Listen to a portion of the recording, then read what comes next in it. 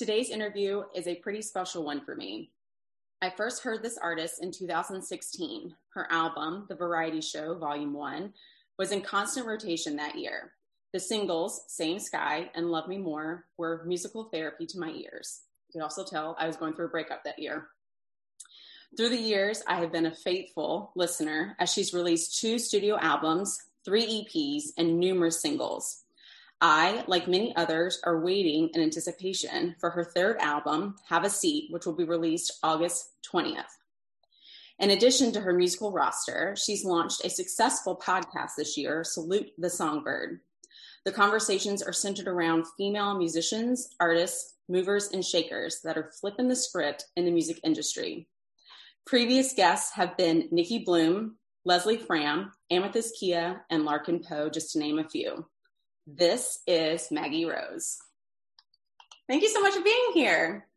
Thanks for having me, Maggie. So excited. Yeah. Thanks for the intro. Yeah, good. I always get a little nervous when I write all these intros, and then when I read them for the first time in front of someone, I'm like, oof, I hope I get it right. So good. I love everyone has their own version of it, and I think that's awesome. I was going through a breakup when I wrote those songs, so when they finally came out, I guess that's the silver lining of having relationships fall apart, both with my label and with the person that I was with at the time. So I'm glad that that aided you during your time that you were going through too. Yeah, definitely. It was on every playlist that year. It was on my Spotify, like the top 5 songs that year. It's just so funny because listening to that, and then it's just always been one of those songs that anytime I go through some sort of heartache or something, those songs in particular are always going to be back on that playlist. It's just therapy, but it's also kind of like an old friend, you know, It takes me back Absolutely. to and it just kind of reminds me I've been there before. And so this is nothing new and I can do it again. So thank you for writing. Thank you. Thank you for sharing that and for allowing it to be part of your story. Yeah. Well, so we were talking about my personal history with you. 2016 is when I first started listening to you, but I want to go back to the very early days of Maggie Rose and talk about your earliest memory of music. So my earliest memory of music was kind of anything from the Disney movies that I was watching at the time and performing in them in front of my family on the fireplace mantle. That was my stage. And I happily performed for them whenever they asked. And when they were having dinner parties, that was like my captive audience that I would get to show off for. But I had a solo as a kindergartner in the play The Littlest Angel, which is what we did in school for our Christmas recital. And I think that was the first time that I realized, like, oh, okay, this is a lot of people watching and not everyone else in the class gets to do this. So I'm going to take this seriously. And I stepped up to the mic and I yanked it down so that it was at the right height. So even then I had some level of authority on stage, but it was just always it was always met with encouragement when I was little. And I realize now as an adult how rare that is. I just got to see my folks the other day. They came to my show in Annapolis, both of them, and my sisters. And it's just incredible because that catalyzed so much for me and made me love singing. And then from there, exploration into songwriting began and the power of performance and how to help people escape. So to have that be nurtured, even though no one else in my family was necessarily musical and they wouldn't be offended by me saying that, having them be so encouraging was really, really awesome for my development. Well, and so were there any particular artists or albums, if you recall, that your parents always listened to or had in rotation? Oh, yeah. I mean, my folks loved Thriller. They loved Michael Jackson. My dad loves Frankie Valli and the Beach Boys and that whole era of music. Of course, the Beatles. But my mom played some really cool, interesting women artists with great songwriting chops, like Mary Chapin Carpenter and the Judds and Tracy Chapman. And she loved Patty Griffin. So I feel like she introduced me to some some really defined voices as female voices go. And also I grew up in the era of the diva, like we both did, I think, where Mariah Carey, Whitney Houston, Shania Twain, Faith Hill, like there were just these powerhouse superstar women everywhere you looked. And I know that the trends have changed a little bit, and that's something that I've been very vocal about, just the scarcity of women in some arenas in the music industry. Not all, but in a place called Nashville, there's a little problem with inequity there. But I'm seeing that change, and it's happening before my eyes, and there's certainly no lack of great female music artists. So that's my tangent for that. But my influence is definitely rich with strong female voices, singers. Well, and I'm glad that you brought that up because, you know, we are going to get to the podcast. So I'm just going to skip down to that question. So you started the podcast, Salute the Songbird, at the beginning of this year. And so as I was doing my research and listening to all these conversations, you have this way of really seeing people. And it's this, I guess, like this cognitive empathy where you can really sympathize with people and identify with people. And I think because of that, you're creating this safe space for female individuals that identify as female, this safe space to be very candid about what is going on in their lives, particularly as musicians, musician adjacent. So maybe executives, songwriters, what they're going through right now in the industry. And so just creating that whole space, do you feel just this sense of responsibility to just keep getting these stories out and allowing people to tell you their stories? I feel I welcome the responsibility. It certainly doesn't feel like a burden. I feel like I'm benefiting from these conversations because this whole podcast was born out of the pandemic, and there was suddenly this void of shows and the opportunity to interact with other artists. And when it came to just having this long form podcast where I could just kind of shoot the shit with my fellow peers, I was like, well, I'm an expert at being a woman in the industry, so I'm going to lean into that. When it comes to making my music, the boys are totally welcome. They're welcome in this conversation. In fact, I think there are some contenders who could be guests on Salute the Songbird that are men who are really walking the walk and promoting their fellow artists that are women. But this was also a year of listening for me, even though I was creating a record that I want everyone to hear now. I think 2020 on a small scale and a large scale was about having that empathy for the plight of other people. And there's so much suffering going on from the pandemic, from racial inequity, just from not promoting the voices of marginalized people. And that was a really great way for me to be a conduit for conversations that I thought were really important, but not be the subject of them. And it felt like really rewarding work. And we're about to start booking for season 3. So obviously hitting the road and not being stuck in a pandemic is not going to deter the production of this show, because I love it. And it's made me a better musician, a better person. And I feel like even though all these women have such wildly different careers, make different types of music, there's this common thread about the intention that we all have in what we do and the calling that we're answering by making music. It's for us. It's about that connection. Yeah, definitely. And I also, in honor of that, I'm wearing my Let the Girls Play t-shirt. Yeah, I thought that kind of question would come because I loved your shirt when I saw it first pop on the screen. Yeah, and this is, for those that are listening, Callie Shore was one of your interviewees, and she started Song Suffragettes, which is a female singer-songwriter round, so to speak, at the listening room in Nashville every Monday night. So I got the opportunity to I've gotten to witness it. It's pretty awesome. Yeah. To be a part of it. And it's great to see.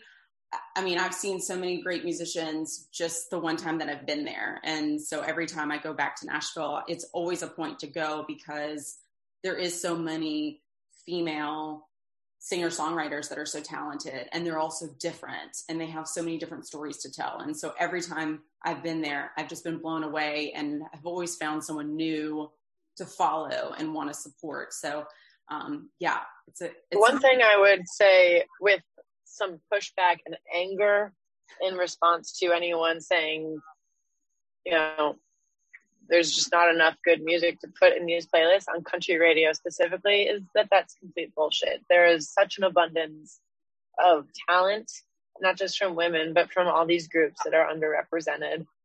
And we're sitting on a gold mine in Nashville in the music industry. And I just totally agree with you that there's always something to be discovered. And Kaylee does a great job in helping promote that. I had her on the podcast. She's just incredible, and someone who, you know, we've talked about some questions that we get that are similar. Like, what are you? What genre of music do you make? And she and I very much have our own thing. Like, she's got that country storytelling ability, but she's got this punk and sass and rock edge that makes her specifically Kaylee Shore. And that's so amazing. And with this album, Have a Seat, part of the reason I titled it that is because I'm like, that's my seat right here. Only I can occupy this seat, just like only you can sit there. I can't sit in two seats at once. And I'm claiming my spot in the musical landscape, and then also make room for other people at the table. Mm-hmm. I mean, it's not that hard. I think our attention spans being shortened is being rewarded all the time. And things deserve a little bit more nurturing and attention for them to really mean something to us. Definitely. Well, and speaking of the new album, so it comes out August 20th. So yes. A month and a day from today. Oh my gosh, you're right. I haven't even why didn't I think about that? We have a big show in Nashville on the 19th at Brooklyn Bowl. That's kind of like our album release party. So 1 month countdown begins. Oh my God. And that's a great space too. So that's going to be really exciting. And so you were talking about some of the songs that are going to be on the new upcoming album. And so 5 of those songs right now, anyone can go stream them. They're on all the streaming platforms. And so as I was taking my notes on the 5 songs that are out there, I have to say, I think Do It might be my personal favorite so far. Nice. And my notes, I wrote down No Bullshit Anthem. And right. It's this feeling of just no nonsense and just moving forward and doing what you have to do. And to your point, kind of claiming your space and claiming your seat and giving everyone else the motivation to do that as well for themselves. And so I don't know if there's one particular song off the album that you would be able to say might be one of your contenders for a favorite. I know that's always tough because it's kind of like picking a favorite child, but if there's one, it's tough. Yeah. And I think there are different moods or settings that require different tunes. We opened the show with Do It, and I wrote that with Brother Love and Alex Haddad of Them Vibes, and we're very close, and we all know each other very well. So it was fun to write a song about just be yourself. And I know it sounds so simple, but it's so hard. And try telling that to a young person who's being discouraged from doing just that. And that song has just the right amount of fun, but also directness of like, just do it and like be happier in the long run for that.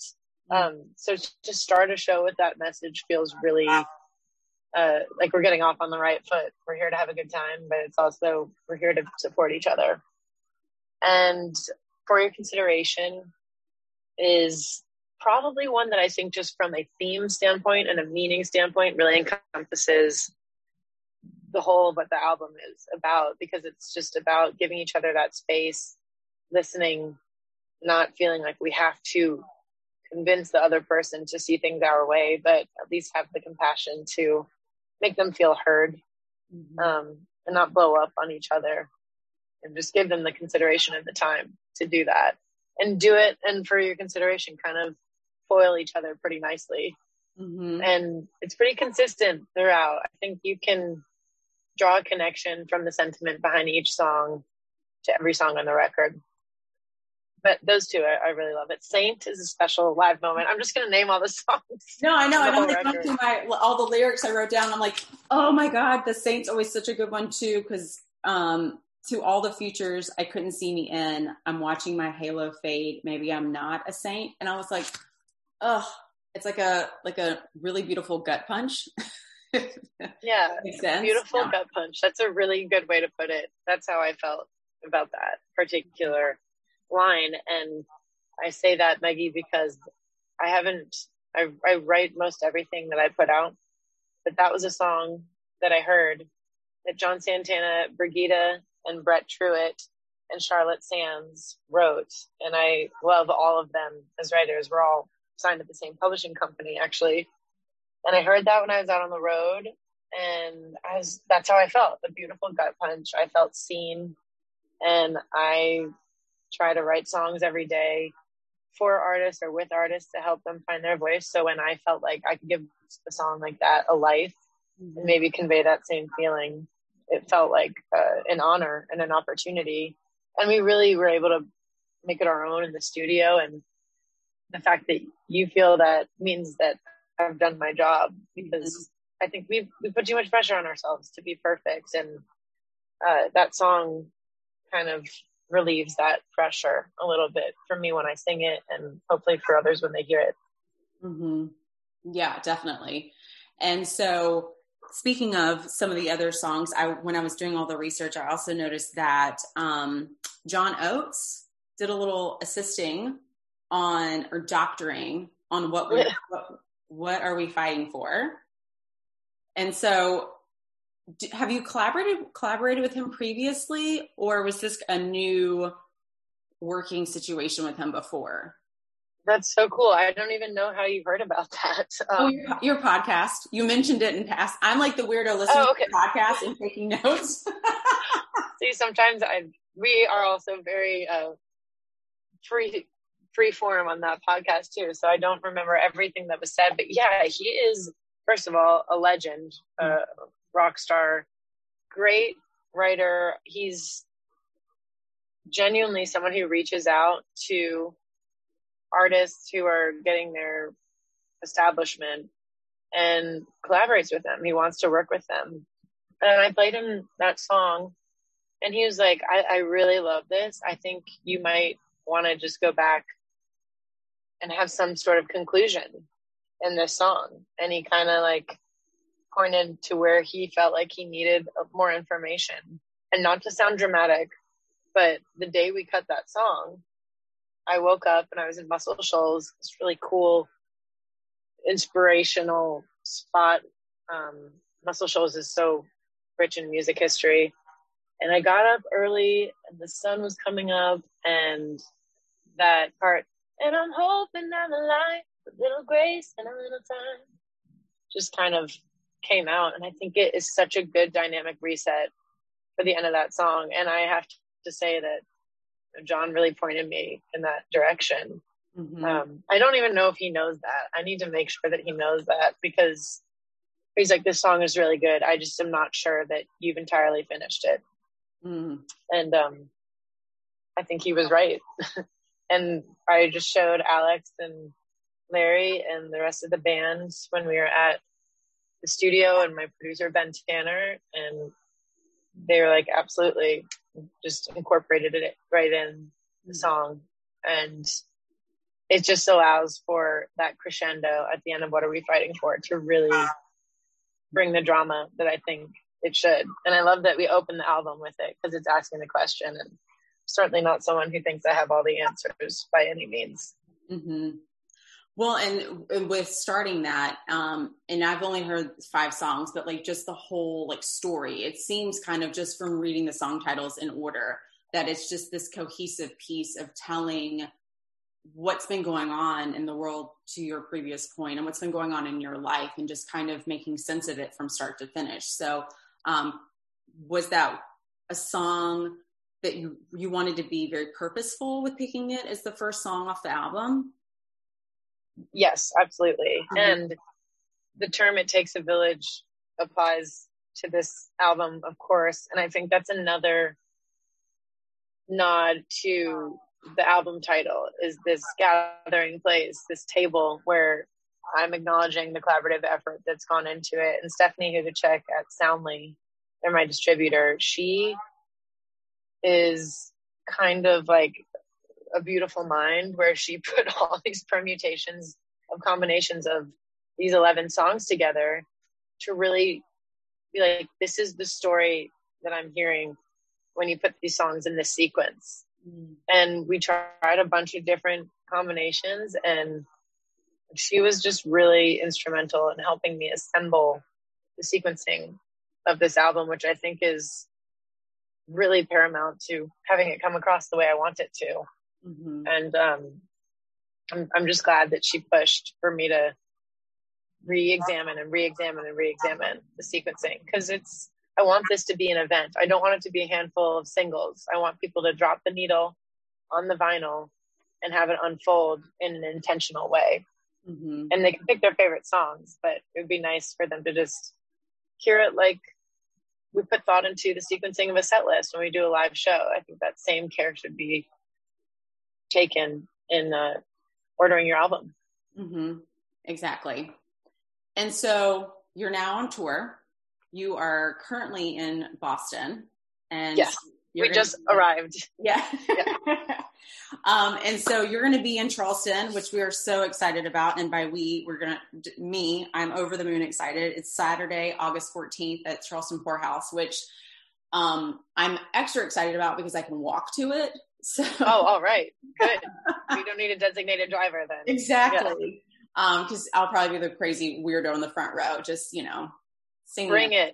Yeah. I love the crazy weirdos in the front row. Those are my favorite. All of them. Is there one in particular, and it's like a crazy story of someone that you've seen in the audience that you're like, I can't, or I don't know what's happening, like a head scratcher, perhaps? Speaking of Charleston, a famous Charleston loving actor that we love is Bill Murray. So I'm going to try and get him to come, but he's been in the audience when we finish. I guess he just kind of tries to give everyone their Bill Murray moment, but he goes out to the barricades when we're done and he just starts shaking and he's like, play more music. And people are like, is that Bill Murray? Just shouting. And yes, it was. So that was memorable. I've seen lots of people like just vibing out and hula hooping in the crowd, which I love. They're, I think just good concert going etiquette. Enjoy it your way. Have fun. Mm-hmm. If you want to hula hoop, great, but make sure you're not hindering the experience for those around you. Don't hit them with your hula hoop. Yes. Yeah, I've seen it all. I mean, what haven't I seen in the crowd? Seen people literally punch each other in the face and then start making out. It's just like humanity is awesome. Obviously, lots of drunk people, really good dancers. Mm-hmm. Yeah, all kinds. It's great. I love it. Oh my gosh. Well, I hope Bill Murray does make an appearance. My one Bill Murray story, which is horribly embarrassing, is I was working an event, and he showed up and I was maybe 21, not really paying attention, not really realizing who he was. And he was like, well, could I come to this event? And I was like, oh, I'm so sorry. It's a closed event. Is your name on the list? And I was, just volunteering and not really thinking anything of it. And he was like, well, I'd really like to buy a ticket if I could. And then I looked up and I was like, oh shit. Yeah. Of course. Mr. Murray. Yes. Yes. Right. Hey, Bill. Yeah. Mr. Charleston, I'm so sorry. Please don't hate me. He's a great guy. Yeah. His whole family is wonderful. But yeah, we won't miss him if he's there this time. Yeah. We'll get him a ticket. He can get how many of your tickets he wants. There we go. He and I will be front row together, moshing. All right. Nice. So I do want to be mindful of your time because I know, like we said, you're in Boston, you're on tour, you are a very busy lady. And so if we're going to get to the last question here shortly, but is there anything else that we want to touch on with this album? Because this, for everyone that's listening, like this is going to be, I think, such an amazing piece of work. You've got R&B, you've got funk, you've got soul, you've got a little bit of everything. You've got a lot to say and there's a lot to hear on it. And so I don't know if there's one like little final thing that you want to mention about the album that maybe we didn't touch on. Well, I think just the power to the people who consume this music is that I've been pretty much finished with this album since before the pandemic.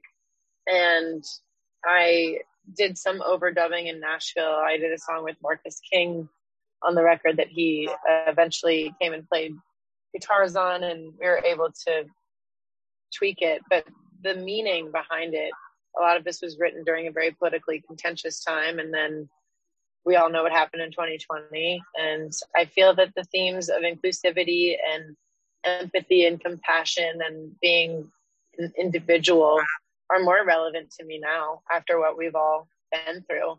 But it hasn't felt real until I've seen people in front of me enjoying it. So you all make this real, and it doesn't exist until we can give it away.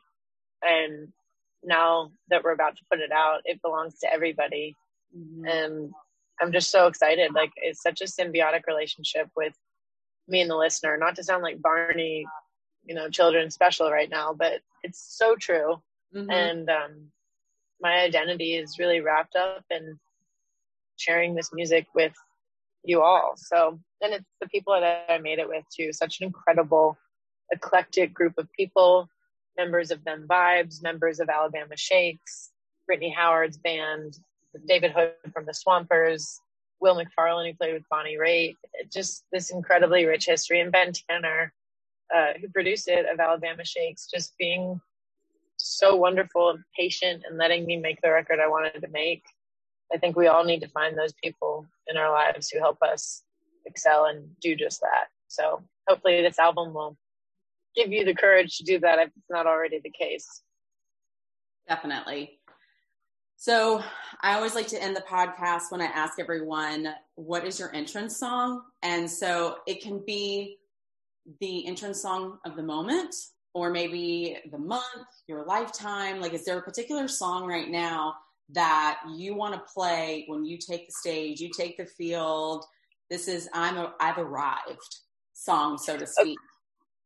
So is it my own song? It can be any song.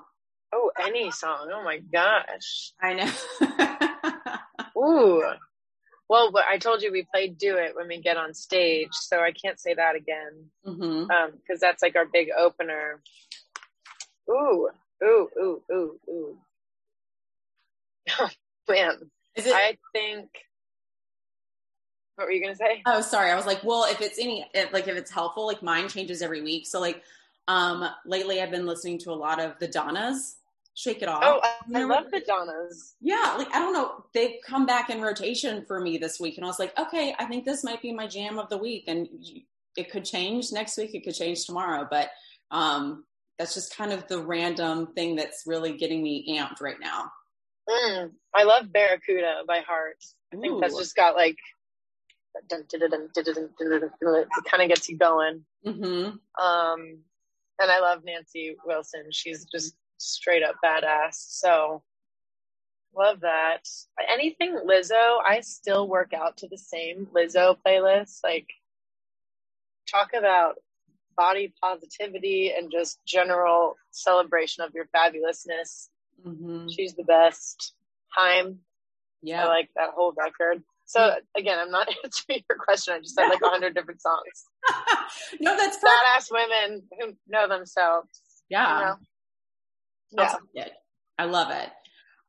So how do people find you? How do they follow you? How do they support you?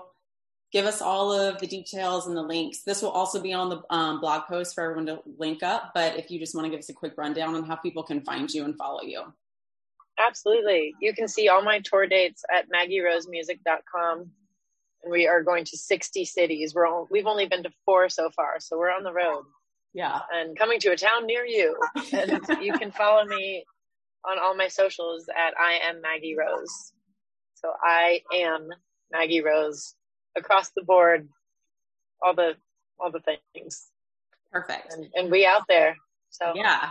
And of course, very important, the Charleston Poorhouse is going to be Saturday, August 14th. So all of the Charlestonians, let's come correct and let's have a good fucking time. Absolutely. And I have two amazing acts with me. I mean, Dem Vibes plays with me during my set, but Dylan Hardigan, whom I met on the Kelly Clarkson tour, is opening up most of the shows. He's just incredible songwriter. And then Dem Vibes has their own set and I play, and it's just like a really awesome night of music. We've been having too much fun. I needed this day off in Boston to drink tea and have cough drops and do interviews because, we got to fill up the well again. There you before go. we do it all over. All right. Well, any parting words, anything else you want to say before we sign off and we let you get back to the road? Just come out and see us. And I hope you love this album and be the target. Don't try to hit someone else's. That's my only mantra that I say to anyone who's wanting to make music or create something. Perfect. Awesome. Well, thank you so much, Maggie. We really appreciate it. Thank you. You're awesome. Appreciate you. I'll see you in Charleston. Yes, you will.